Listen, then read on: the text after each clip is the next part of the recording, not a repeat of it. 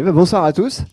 Alors comme disait Marc, mon sujet de ce soir c'est pattern de concurrence et performance. Pattern de concurrence c'est les threads, les processus, et puis après les choses qui sont basées sur des boucles d'événements du style les callbacks, les promesses construites par-dessus les callbacks, les coroutines, ce genre de choses.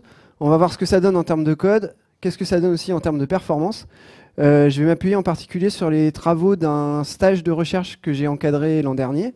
C'était le stage de fin d'études de Yuri Antnor à Bazac, qui était un étudiant EPITA qui a rejoint Octo depuis. Je vais vous raconter un peu ce qu'on a vraiment mesuré, puisqu'il y a une idée en particulier qui était dans l'air depuis quelques années, qui est que si vous voulez vraiment de la performance, il faut absolument utiliser des patterns de concurrence non bloquants, c'est-à-dire callback, promesses, etc. J'ai jamais été super convaincu par ça. Maintenant, on a vraiment les mesures, donc on va voir, et vous ferez votre propre opinion. Alors, quand je parle de concurrence, je parle, juste pour qu'on soit bien d'accord, du fait d'exécuter... Il me manque un morceau, là, pardon, depuis qu'on a débranché. Une seconde.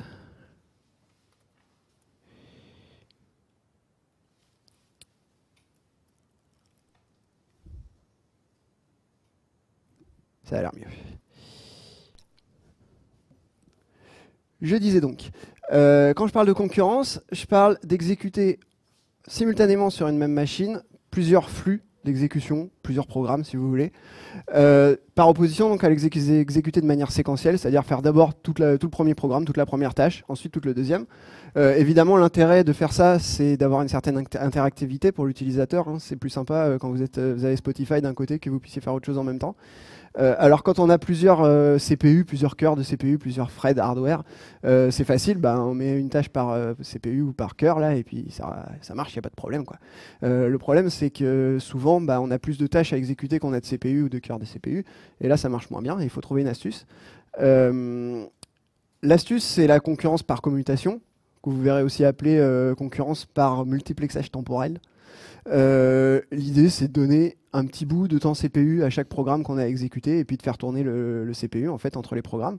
Si le petit bout il est suffisamment grand pour que les programmes aient le temps de faire quelque chose, mais suffisamment petit pour que tous les programmes arrivent à avoir un peu de CPU, du point de vue de l'utilisateur, on a l'impression que ça s'exécute simultanément et donc on a cette interactivité.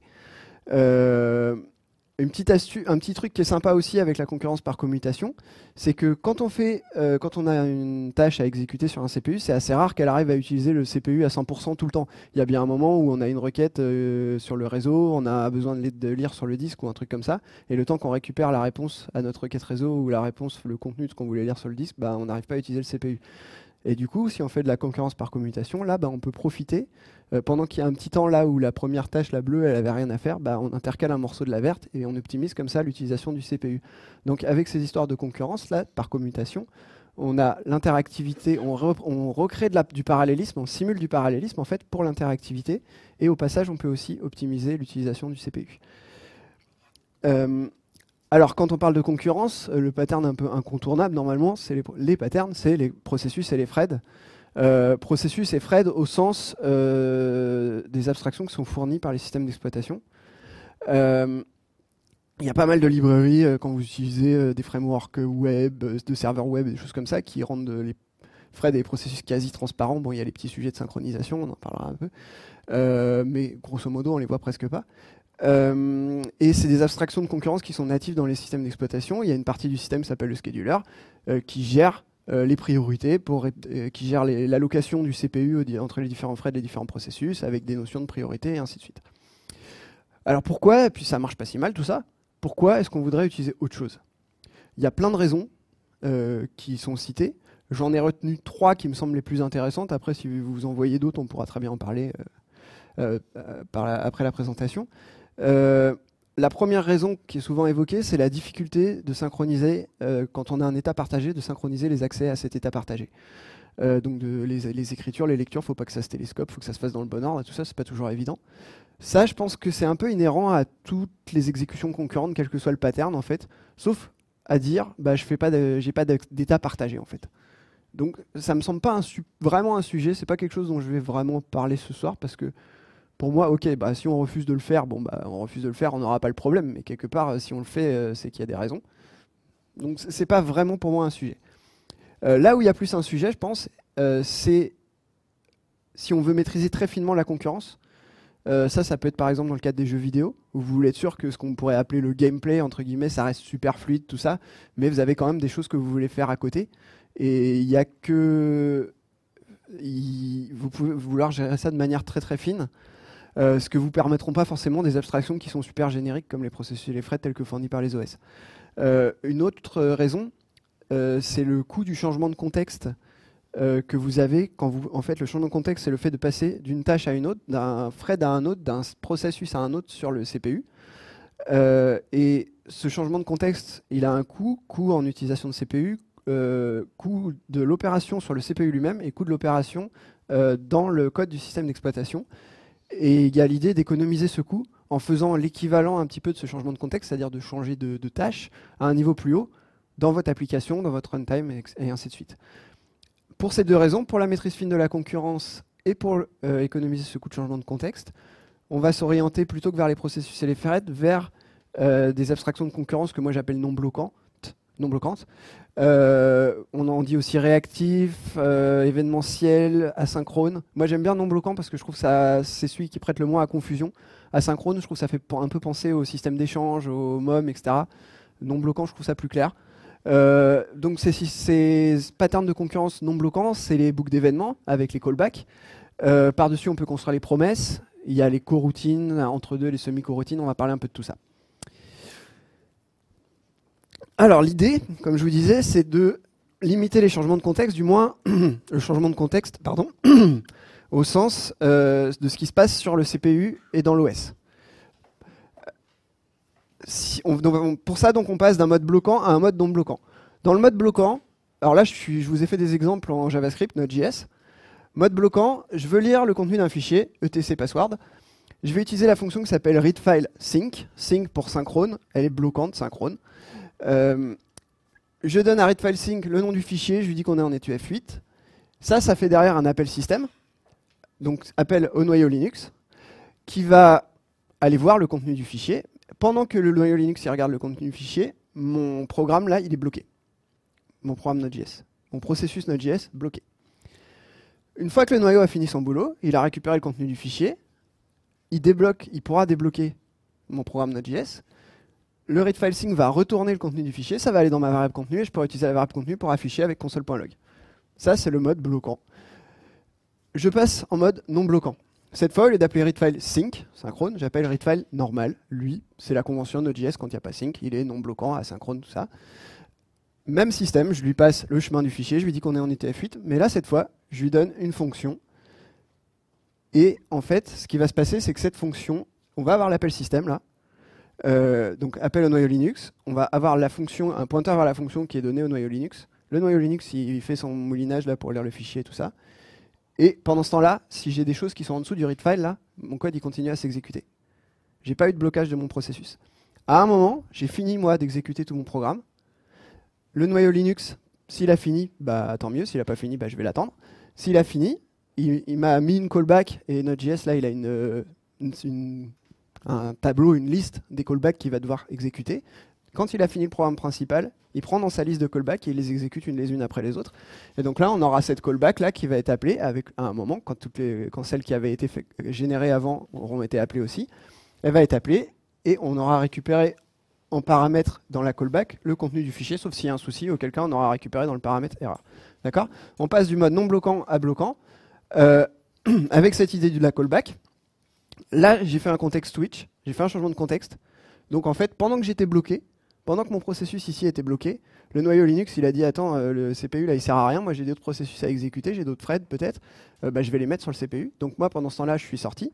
Peut-être que le noyau il était prêt, la réponse à mon fichier était prête, mais c'est pas grave, l'autre programme il s'exécute jusqu'à ce que lui, à son tour, il bloque ou à ce qu'il utilise tout le quantum de temps que le noyau Linux avait décidé de lui attribuer.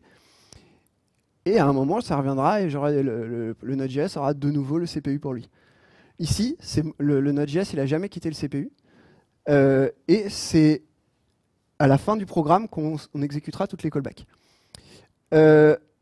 Donc ici, on garde le CPU, on ne fait plus de context switch. La fonction qui est là, donc cette fonction de rappel après l'exécution de l'appel système, Elle s'appelle callback, elle s'appelle aussi des fois continuation. L'idée étant que c'est la continuation du traitement que je voulais faire. Et du coup, ce style de programmation, on l'appelle Continuation Passing Style, CPS. Voilà. Alors, qu'est-ce que ça donne du code avec des callbacks? Pas grand-chose. En fait, le fait d'avoir une callback qui est tout en bas dans votre programme, c'est-à-dire au cœur du programme, là où vous faites les appels système, donc vous construisez votre programme par-dessus, en fait, les callbacks, quand elles sont tout en bas comme ça, c'est un peu une leaky abstraction, là, comme ils disent en anglais. Je ne sais pas trop comment traduire ça. Mais l'idée, c'est que si vous mettez des callbacks en bas, vous êtes obligé de faire des callbacks du sol au plafond, en fait. Et ça vous résulte en une imbrication de fonctions assez moche. Alors bon, là, je vous le fais super caricatural. Hein. Les gens d'Octo, là, ils me sautent dessus à bras raccourcis en me disant hey, Arnaud, clean code, tout ça, c'est dégueulasse ton truc, on n'y comprend rien, tu l'as fait exprès. Oui, bon, ok, c'est vrai. J'ai un peu fait le truc super caricatural. Si je veux faire ça plus propre, clean code, je vais faire le ménage, je vais nommer les fonctions intelligemment, je vais les sortir du bloc principal pour qu'elles ne soient pas non plus à ce point que le code ne soit pas imbriqué, que ce soit juste les noms de fonctions, que les noms de fonctions soient clairs, qu'en parcourant le code, je comprenne à peu près ce que ça fait sans être obligé d'aller voir la définition de la fonction à chaque fois et tout. Mais même quand je fais ça, même quand je fais ce code propre, je me retrouve quand même avec un code qui est très morcelé, parce que en fait, je suis obligé à des découpages. À chaque fois que j'ai un appel asynchrone, en fait, je suis obligé de créer une fonction callback. Donc, je suis obligé de découper mon code, alors que j'avais pas forcément envie. Quelquefois, c'est un truc, si je l'avais écrit en bloquant, ça faisait 4 lignes. Et là, d'un coup, je suis obligé de faire 3 découpages, quoi. Donc, c'est un peu violent. J'ai aussi un code qui est pas linéaire, en fait, parce que ma callback dans la callback dans la callback, et puis à la fin, ça s'exécute pas du tout dans cet ordre-là. Donc, c'est pas évident à le lire. C'est pas non plus évident à écrire, en fait. C'est pas évident à comprendre, quoi. J'ai la gestion des erreurs qui se fait toujours par passage de valeur dans les callbacks. Ça fait que je suis obligé de traiter l'erreur là où elle se produit. J'ai pas vraiment le système un peu comme avec les exceptions, ou le try-catch et l'exception qui remonte la pile jusqu'à ce que je décide de la traiter. J'ai un petit problème qui est que si je fais un try-catch, le try il concerne que le petit bout où il n'y a pas la callback, le petit bout de code où il n'y a pas la callback, parce que la callback, on a vu, tout le programme est exécuté et c'est à la fin qu'on fait les callbacks. Donc les callbacks, elles sont dans un contexte qui est complètement différent de celui où j'avais fait mon try catch, et du coup ça marche pas les exceptions avec les callbacks. Même principe pour des boucles, ça fait des trucs bizarres. J'ajoute à ça que si je fais des boucles et des choses comme ça, il y a le petit risque de faire des closures accidentelles. Alors là, j'ai fait un exemple un peu bateau où ça se voit très très bien, mais ça peut être beaucoup plus sournois. Où là, donc, je fais plein de callbacks et en fait, on voit tout de suite qu'elles vont partager la valeur de i. Bon, c'est du fait des règles de scope de JavaScript. Il faut quand même savoir comment ça marche les scopes de JavaScript pour le voir. Mais ça peut être beaucoup plus sournois des fois avec des codes un peu plus compliqués. On fait ça par accident et ça fait des trucs vraiment bizarres. Et qu'est-ce qui nous reste encore comme petit souci que ça va faire c'est déjà pas mal. Je crois que j'ai pas loin de fait le tour. En gros, je suis pas hyper fan de l'idée de faire des callbacks du sol au plafond. Et pour avoir eu à maintenir du code qui est écrit comme ça, parce que c'était comme ça qu'on faisait du Node.js à l'époque, parce qu'il n'y avait pas autre chose, et franchement, ça fait mal à la tête. Vraiment, vraiment. Quand vous avez de la logique métier derrière et tout ça, et que vous essayez de la recomprendre à partir du code en callback qui est pas linéaire et qui est super découpé et tout ça, c'est hyper dur. C'est pas vraiment sympa. Donc c'est pas ça. Les callbacks, c'est pas génial, génial. Heureusement, on peut construire assez facilement quelque chose par-dessus ça, qui est beaucoup plus sympa, et ça, c'est les promesses. L'idée, c'est qu'au lieu d'écrire une fonction qui prend une callback, exemple là, avec une fonction pour récupérer des mails, getMail4, je mets mon adresse et je donne une callback pour que quand il a récupéré les mails, il appelle la fonction avec la liste des mails. Je vais l'écrire un peu différemment, ma fonction. Je vais faire la version qui est en bas. Ça va être getMail4 avec juste l'adresse. Et on va dire que ma fonction getMail4, elle va retourner un objet. On va appeler cet objet une promesse. Et l'idée, c'est que cet objet, dessus, il y a une méthode. Par convention, je l'appelle ven. Et la méthode, c'est elle qui prend la callback. Et en fait, c'est elle qui va vraiment faire l'exécution de getMail là, et appeler la callback. Ça change rien en fait. C'est toujours un système de callback et tout. C'est purement de la syntaxe au final.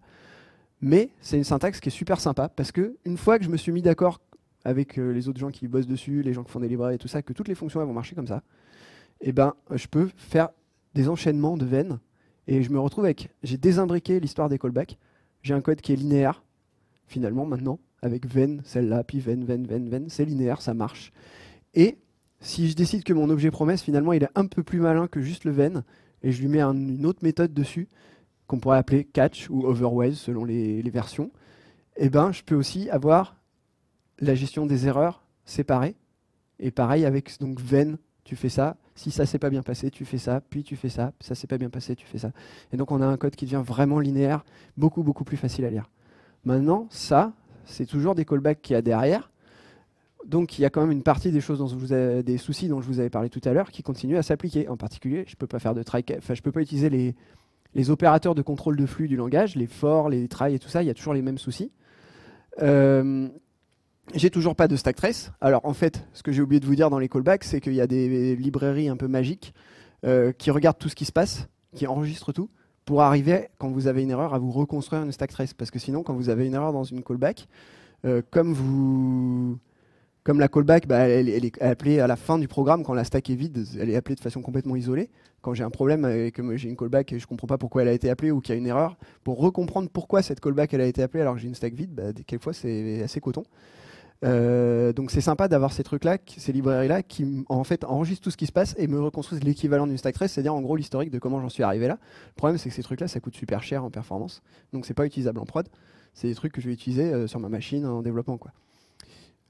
Donc stack trace c'est pas ça, les opérateurs de contrôle de flux langage c'est pas ça, et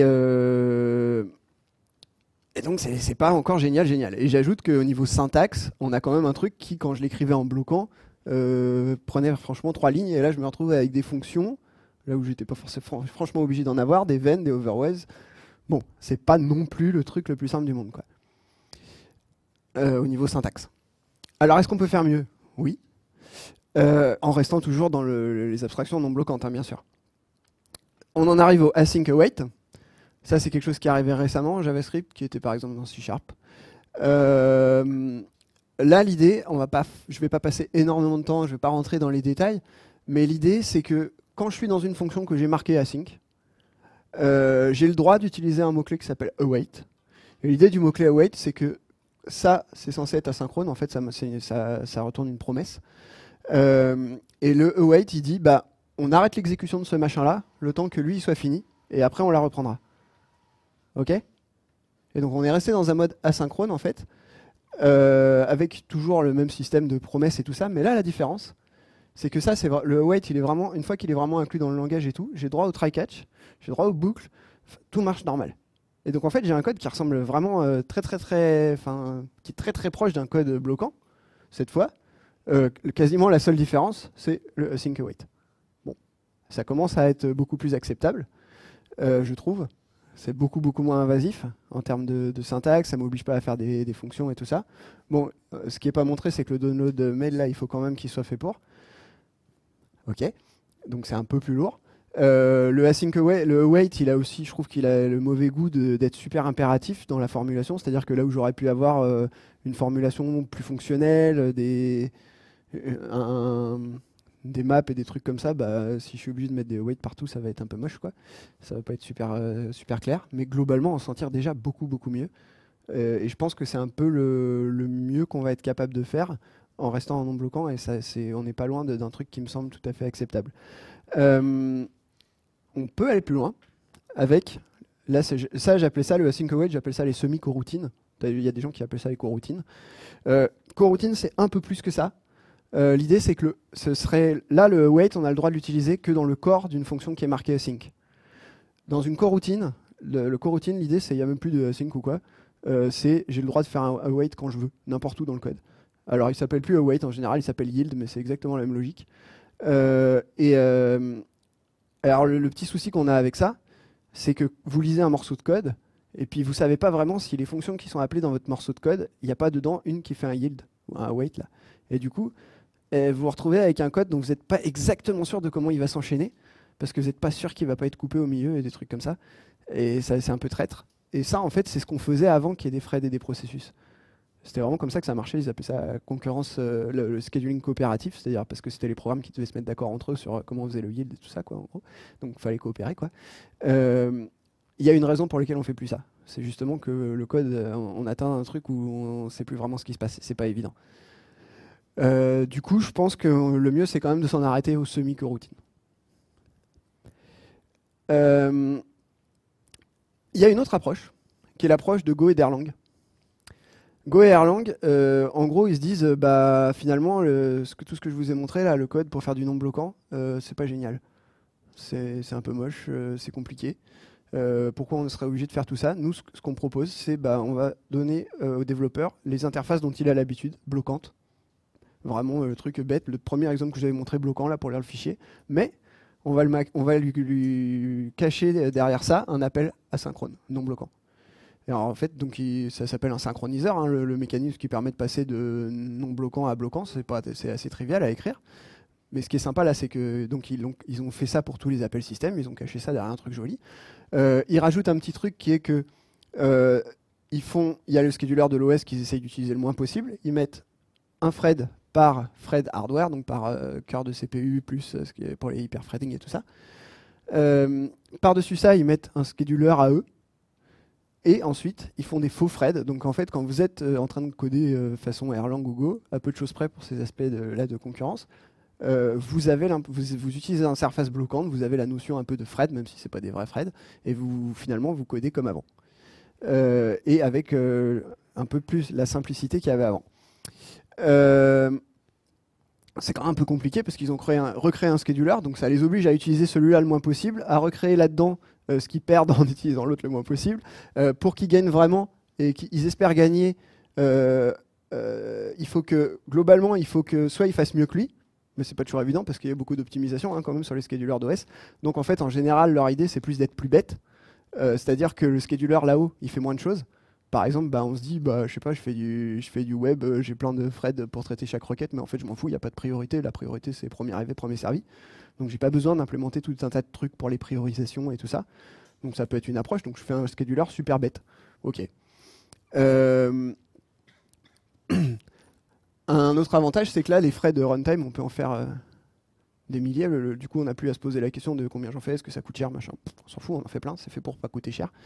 Donc ouais, c'est pas mal, ça a pas mal d'avantages, mais je trouve ça quand même dommage que finalement ce qu'ils font là en disant mon scheduler pour qu'on gagne quelque chose, faut qu'il soit un peu bête. On aurait très bien pu espérer qu'on pourrait demander qu'il le fasse là, finalement, c'est un peu dommage. Dire il y a un mode scheduler bête. Pourquoi pas. Je trouve ça un peu bizarre en fait de réimplémenter les mêmes abstractions par-dessus, quoi. Bon. Voilà, en tout cas comment ça marche en Erlang et en Go. L'idée étant de faire cette économie de changement de contexte tout en n'ayant pas les problèmes dont je vous ai parlé avec les syntaxes et tout ça des abstractions non bloquantes. La question qu'on peut se poser quand même à un moment, c'est qu'est-ce qu'on peut gagner? Enfin, c'est quoi l'intérêt de toutes ces histoires? Qu'est-ce qu'on gagne vraiment? Jusqu'où ça peut aller? Et du coup, c'est la question à laquelle on a essayé de répondre avec les travaux du stage de Yuri. Avant ça, j'ai oublié un petit morceau qui est, il y a un petit problème que partagent tous les modes de concurrence non bloquants, y compris avec l'approche de Go et tout ça, qui est qu'il y a une inversion du flux de contrôle du flux des données. Du contrôle du flux des données, pardon. Alors, qu'est-ce que je veux dire par là? Ça fait un peu bizarre comme formulation. En fait, quand vous êtes dans un mode bloquant, vous entrez, disons, par une fonction à l'arrivée de votre programme, hein, je sais pas, une requête web qui arrive, vous avez une fonction qui traite les requêtes qui arrivent. Cette fonction, elle appelle une autre fonction, qui appelle une autre fonction, qui appelle une autre fonction, qui fait un des appels système à un moment. Et ben, la fonction qui est tout en bas, qui fait l'appel système, qui est bloquante, elle bloque la fonction qu'il a appelée, qui bloque la fonction qu'il a appelée, qui bloque la fonction qu'il a appelée. Et donc, en fait, quand vous êtes bloqué en bas, vous êtes bloqué jusqu'en haut. Et ce qui est sympa avec ça, c'est que, en fait, la charge que vous avez en bas du système, elle remonte jusqu'en haut, mécaniquement en fait. Et du coup, vous pouvez assez facilement, en disant je m'autorise à traiter que 100 requêtes à la fois, j'ai que 100 threads de traitement, je fais une file d'attente et ainsi de suite, gérer la surcharge et éviter la surcharge de votre système. Vous faites des tests de charge, vous dites voilà, je sais que je peux en traiter tant et ça se passe bien, donc je vais mettre une limite à ça et ça se passe bien et j'optimise l'utilisation de ma machine. Quand vous êtes en mode non bloquant, il n'y a plus ce système-là. Vous avez la fonction entrante dans votre programme, elle crée des callbacks, et puis les callbacks, elles peuvent créer des callbacks, et ça crée des callbacks, et puis on en empile des centaines. Et puis en fait, on s'aperçoit au bout d'un moment qu'on n'arrive pas à les dépiler, que le système est complètement écroulé, mais c'est trop tard. Et on a commencé à faire plein de traitements que finalement on va même pas être capable de finir parce que la machine elle est en train de s'écrouler. Et c'est trop tard. Donc en fait, pour éviter ça, il faut qu'on ait une gestion des surcharges, et il faut que la surcharge au cœur du système, elle crée une surcharge à l'extérieur. Et ça s'appelle la back pressure. L'idée, c'est s'il y a trop de pression en aval, il faut que ça crée de la pression en amont. C'est-à-dire un retour de pression, quoi. Comme un tuyau fermé, si vous envoyez trop d'eau, vous n'y arrivez pas parce que ça augmente la pression au fur et à mesure et ça vous bloque. Et donc là, alors que si vous avez un canal, un truc qui est ouvert, qui n'est pas comme un tuyau, pas fermé, bah là vous rajoutez plein d'eau, ça déborde de partout et puis c'est foutu. Ok ? C'est un peu ça l'image de la pression. Pour faire ça, une des façons de faire, c'est au lieu de passer les choses par valeur, quand vous appelez une fonction, au lieu de lui passer la requête, une requête web par exemple, au lieu de lui passer la requête sous forme d'un texte comme ça, vous lui passez sous forme d'un stream. Et le stream, vous faites en sorte que ce soit un stream dans lequel la lecture et l'écriture sont liées. Et comme ça, vous avez quelque chose qui relie chaque fonction appelante à la fonction qu'elle appelle. Simplement par le canal par lequel il se passe les valeurs. Alors dans Go, en fait, vous êtes un peu obligé de faire ça. Il y a les channels là qui sont utilisés un peu partout. Et ça vous force un peu à faire ça. Donc en fait, vous arrivez, grâce à ces mécanismes de back pressure, à revenir à quelque chose qui ressemblait à ce qu'on avait en bloquant avec le contrôle des surcharges. Qu'on peut cette fois faire en surface, qui est un peu le seul endroit où on arrive à le faire vraiment. Tout ça, c'est quand même un peu compliqué. Et puis, je peux pas m'empêcher de penser qu'au final, on est en train de recréer des blocages là où on avait dit qu'on voulait les supprimer, ce qui est un peu curieux comme approche, quoi. Alors, donc, on disait, qu'est-ce qu'on peut gagner ? Donc, qu'est-ce qu'on cherche à économiser ? Les changements de contexte. Qu'est-ce que c'est un changement de contexte ? On avait une tâche, un processus, un thread qui était sur le processeur. On décide qu'on va passer à un autre. On arrête la tâche, on arrête l'exécution. On sauvegarde l'état de la tâche. Donc, en gros, c'est les registres du processeur. On les sauvegarde, on les met de côté. On peut avoir besoin de sauvegarder les allocations mémoire, ça dépend des cas. On choisit la tâche vers laquelle on va basculer. Donc ça, il y a un algorithme de scheduling dans le scheduler qui gère en fonction des priorités, de plein de choses. Il décide vers laquelle il va basculer. Il cherche aussi à maximiser l'interactivité, il y a plein de règles. On restaure la tâche vers laquelle on a décidé de basculer. Donc on avait à un moment, elle aussi, sauvegardé son état et tout ça. Et puis on redémarre les traitements. Tout ça, ça a un coût total qui est réputé important. De par le coût de l'opération des opérations qui servent à faire ça sur le processeur, et de par le travail, la partie le travail que demande la partie du système d'exploitation qui fait ça. Alors qu'est-ce qu'il en est vraiment ? J'ai fait des recherches sur Internet pour voir ce qui avait été fait là, dans ce domaine-là, voir ce qu'en disaient un peu les chercheurs et tout ça. J'ai trouvé les travaux d'un ingénieur qui s'appelait Benoît Sigour, un ingénieur français, qui avait fait ça sur Linux 3.4 en 2010. Il disait que le coût d'un changement de thread, c'est-à-dire on est sur le même CPU, on passe d'un thread à un autre, ça prend 1300 nanosecondes. 1300 nanosecondes, c'est pas monstrueux quand vous y réfléchissez. Disons qu'on en fasse 10 000 par CPU, par seconde, ce qui est déjà monstrueux en fait. Si vous en êtes à 10 000 changements de contexte, 10 000 changements de thread par seconde et par CPU, vous avez probablement des contentions monstrueuses au niveau de vos entrées-sorties et tout ça. Donc 10 000 c'est beaucoup. Ça fait quoi ? Ça fait 1,3% du temps de CPU qui est passé à faire ça. Franchement, ça vaut le coup ? Moyen. Je suis pas convaincu. Ok. Mais il y avait d'autres choses. Si on change un thread ou un processus de CPU, là, ça commence à coûter un peu. Il dit c'est multiplié par 2 quand on doit le changer de CPU. Le coût qu'on avait. Pire que ça, si ce processus, ce thread, il est alloué de la mémoire et on change de CPU, le coût il augmente linéairement avec la quantité de mémoire qu'il a allouée. Et donc là, si vous allouez beaucoup de mémoire, type web app Java, là, qui vous charge un énorme contexte au démarrage, vous êtes super mal barré. Parce que si vous faites des changements de CPU, eh ben vous allez avoir des... Là, pour le coup, je vais vous montrer les chiffres que moi j'ai mesurés. Là, on monte très très très haut. Les chiffres de ce monsieur Benoît Sigour, ils étaient relativement cohérents aussi avec d'autres que j'avais trouvés à peu près de la même époque, d'un monsieur chez Google qui s'appelle Paul Turner, qui bossait sur lui aussi des astuces pour essayer de gagner un peu du temps là-dessus. Et lui, il espérait le gagner en faisant des patchs sur le scheduler Linux. Donc voilà, c'était à peu près les chiffres à l'époque en 2010. Nous, chez Octo, on avait envie d'avoir des chiffres un peu plus neufs, d'avoir vraiment les détails de ces histoires d'allocation de mémoire, d'avoir des chiffres aussi sur les différents types de plateformes. Maintenant, on fait beaucoup de cloud. Donc, qu'est-ce que ça donne sur du cloud ?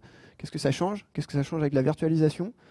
Et puis des choses à jour, à la fois en termes de hardware, mais aussi en termes de logiciel, puisque ce qu'on avait vu en regardant un peu, c'est qu'historiquement, il y avait une réduction des coûts de changement de contexte sur les processeurs et sur les noyaux, qui était assez phénoménal. Vraiment, en fait, ça fait que les coûts ne font que réduire. Alors, comment on a fait pour faire les mesures ? On a repris ce qu'avait fait Benoît Sigour, en fait. Alors, Benoît Sigour, son idée, c'était Et il y a LMBench qui fait un truc un peu dans le même genre. C'était je vais créer 2 processus ou 2 threads selon les cas, selon ce qu'on veut mesurer. Donc soit il fait un fork, soit il fait un pre-thread create. Mais en gros, chaque thread, chaque processus a le même code. Et ce code, c'est une histoire de futex. Il y en a un qui fait un futex wait et l'autre qui est le futex wake. Et ils se font ça à tour de rôle. Donc ils se font un ping-pong avec un futex. Futex, c'est un genre de verrou. Hein, il a choisi un futex parce que d'après lui, c'était l'appel système, c'est ce qu'on pouvait faire le plus rapidement. Donc en fait, l'idée, c'était que, comme on ne va pas savoir distinguer la partie qui correspond à l'appel système de la partie qui correspond au changement de contexte, il nous faut un appel système qui coûte le moins cher possible. Donc d'après lui, c'était futex wait, on lui a fait un peu confiance là-dessus, puisque de toute façon, nous, ce qui nous intéressait, c'est d'avoir une borne haute. Donc on s'est dit, de toute façon, si on a un appel système qui est compté dans le truc, bon, bah, on est conservateur, tant mieux.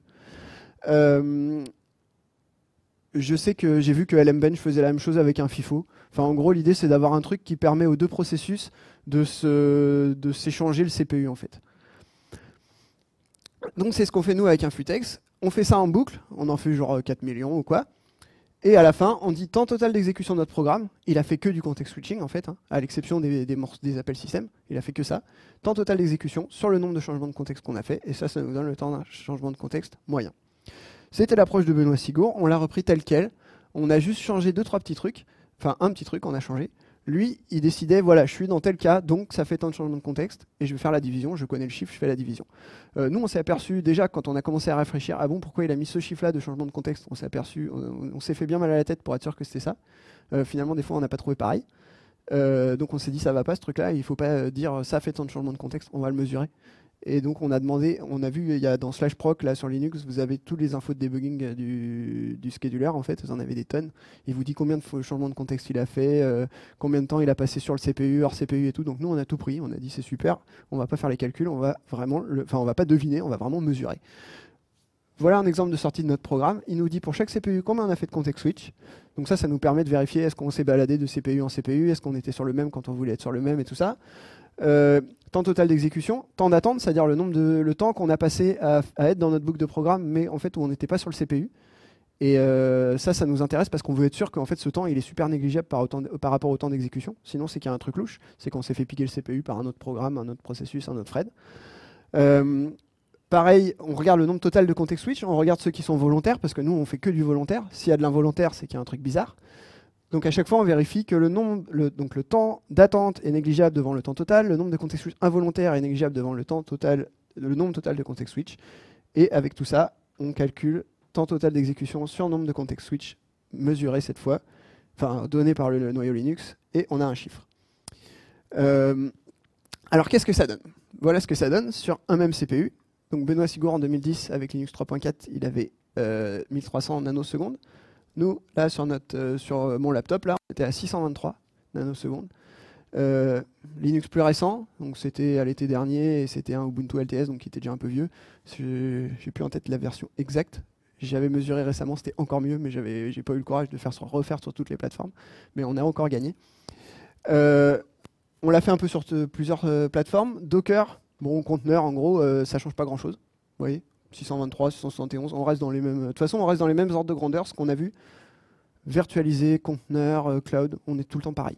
Enfin, au même ordre de grandeur, quoi, qu'on soit à 623 ou à 854, globalement, vous êtes vraiment dans les mêmes ordres de grandeur, quoi.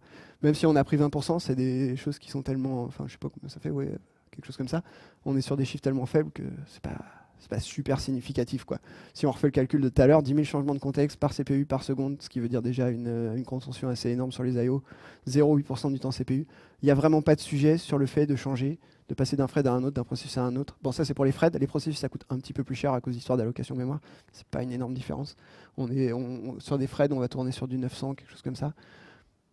C'est pas un sujet pour moi. Là, il n'y a rien à économiser là-dessus, quoi. C'est 0,8% du temps CPU, en admettant là que vous soyez déjà dans ce cas-là. Enfin, il faudra encore que vous soyez capable de les prendre, parce que je soupçonne que si vous avez autant de context switch, vous avez énormément de contention sur vos I/O et vous n'êtes même pas capable d'utiliser le CPU à 100% en fait. Donc les 0,8, vous les récupérez même pas. Donc ça, pour moi, c'est vraiment pas un sujet. Voilà, et du coup c'était quand même intéressant d'avoir VMware, d'avoir on a fait Amazon, donc micro, extra large, 8 extra large là, donc voilà. Ça change rien, en gros. Donc ça, pour le faire, on utilise notre programme de tout à l'heure que je vous ai montré, là, avec les deux threads qui s'échangent le futex. Et on fait un CPU pinning, c'est-à-dire on dit, il y a une fonction Linux là, qui s'appelle taskset, où on lui dit, tu as le droit d'utiliser que le CPU numéro 1. Enfin, les deux, on leur dit ça, et du coup, ils sont obligés d'être sur le même CPU, de s'échanger le CPU. Voilà. Question qu'on s'est posée, c'est là-dedans, quelle est la part de l'algorithme de scheduling?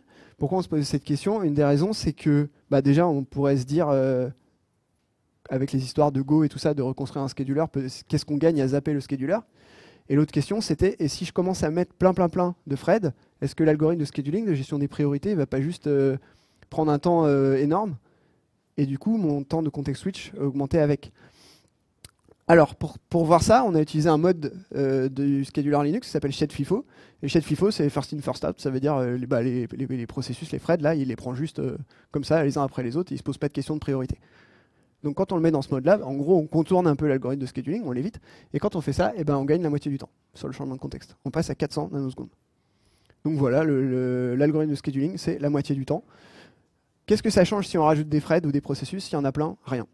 L'algorithme de scheduling, on savait qu'il avait une complexité qui était en haut de log de n, donc il augmente avec le logarithme du nombre de threads de processus. Donc la question qu'on pouvait se poser, c'est ok, mais est-ce qu'on est au tout début de la courbe et en fait quand j'en rajoute, ça va monter jusqu'à ce qu'on atteigne l'asymptote, ou est-ce qu'au contraire l'asymptote elle est atteinte quasi tout de suite et puis en fait je peux en mettre autant que je veux, c'est toujours pareil. La réponse c'est l'asymptote elle est atteinte quasi tout de suite. Et donc vous en mettez 2, vous en mettez 10, vous en mettez 20, c'est pareil.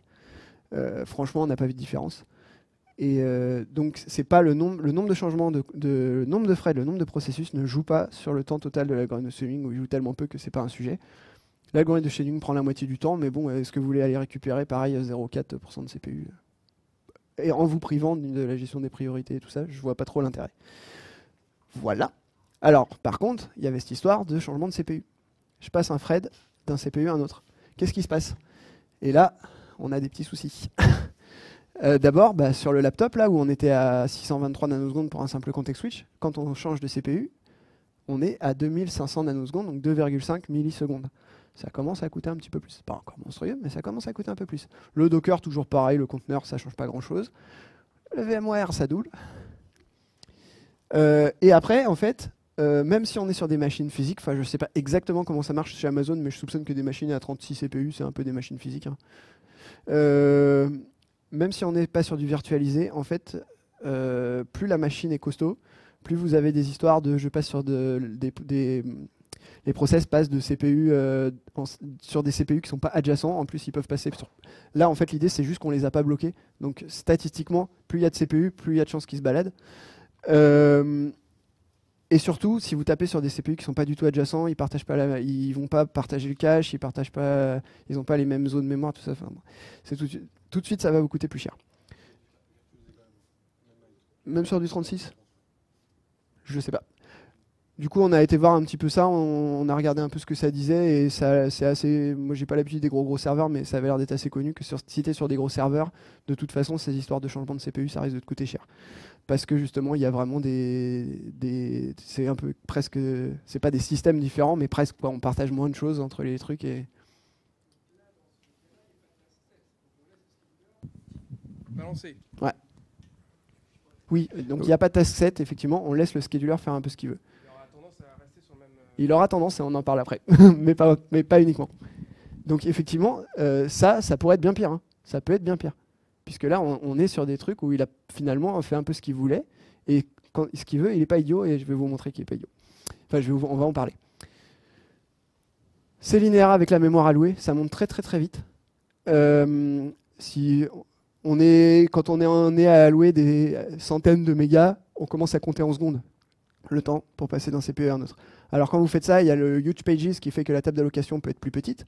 On fait des plus grosses pages mémoire. Du coup, chaque allocation, il y a moins d'allocations à enregistrer, donc ça réduira un peu les dégâts. Mais ça coûte quand même très très cher de faire du changement de CPU avec de la mémoire allouée. Alors comment on fait pour tirer le meilleur parti des frais des process maintenant qu'on sait ça?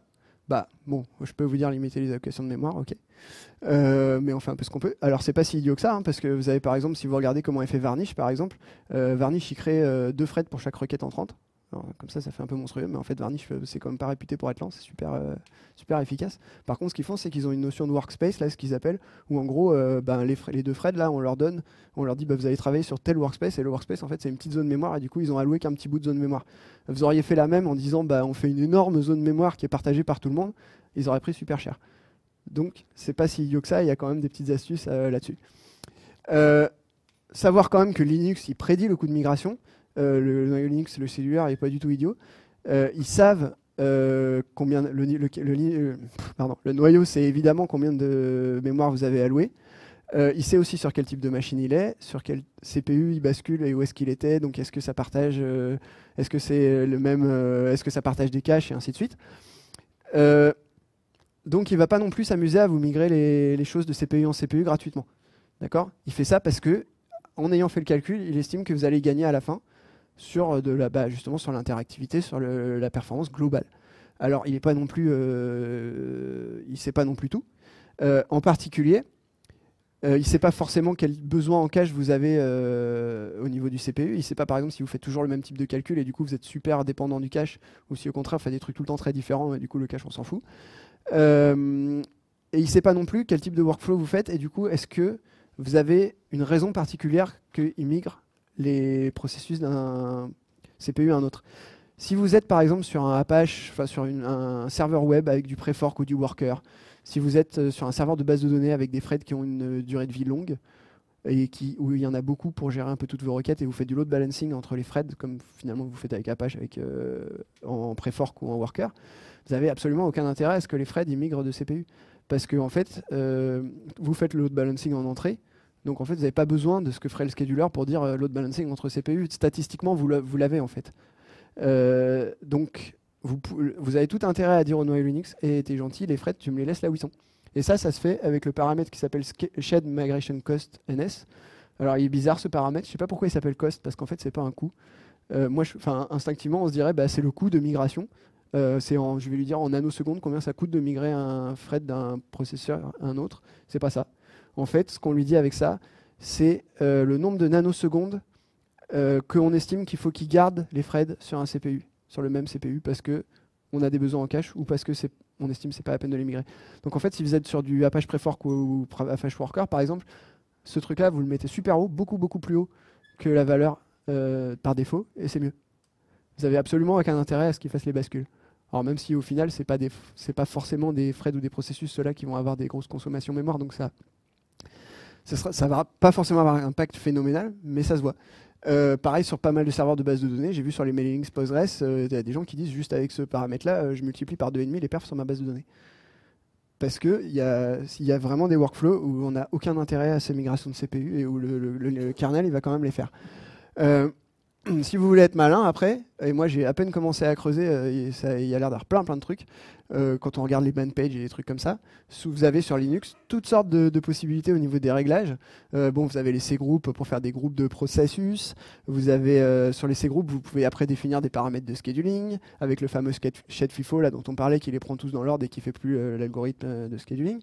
Vous avez CPU set qui vous permettent de faire des groupes de CPU. Donc par exemple, si vous avez deux serveurs, un serveur web par exemple et un serveur base de données qui sont sur la même machine et vous n'avez peut-être pas envie qu'ils s'échangent le CPU et qu'ils se pourrissent les caches et tout ça, et vous faites avec les C-groups, vous pouvez dire toi tu restes sur ces CPU, et les CPU 7 là, vous pouvez dire toi tu restes sur ces CPU là, toi tu restes sur cela, et puis voilà. Vous pouvez mettre plutôt des pourcentages pour dire quand on est en charge on fait attention, et puis si toi t'es vraiment trop chargé, ok t'as le droit de basculer, mais sinon tu le fais pas. Plein de trucs malins comme ça. Il y a des trucs encore beaucoup plus compliqués avec les histoires d'allocation mémoire, NUMA et compagnie, où là je suis complètement hors de mon domaine de compétences, mais il y a vraiment de quoi faire, et du coup il y a de quoi creuser.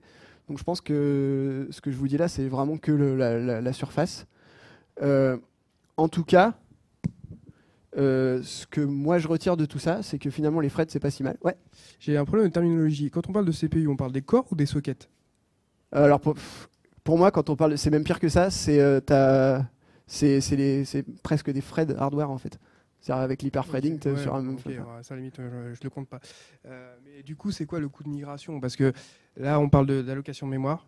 Et Ouais. par rapport au programme que tu as montré au départ, il n'y a pas d'accès mémoire pratiquement. Enfin, Alors, dans celui que j'ai montré, il n'y en a pas. J'ai pas montré la version où on a fait exprès de faire des allocations mémoire. ouais, des allocations, mais est-ce qu'après on touch cette mémoire? Oui, oui, on le fait à chaque fois.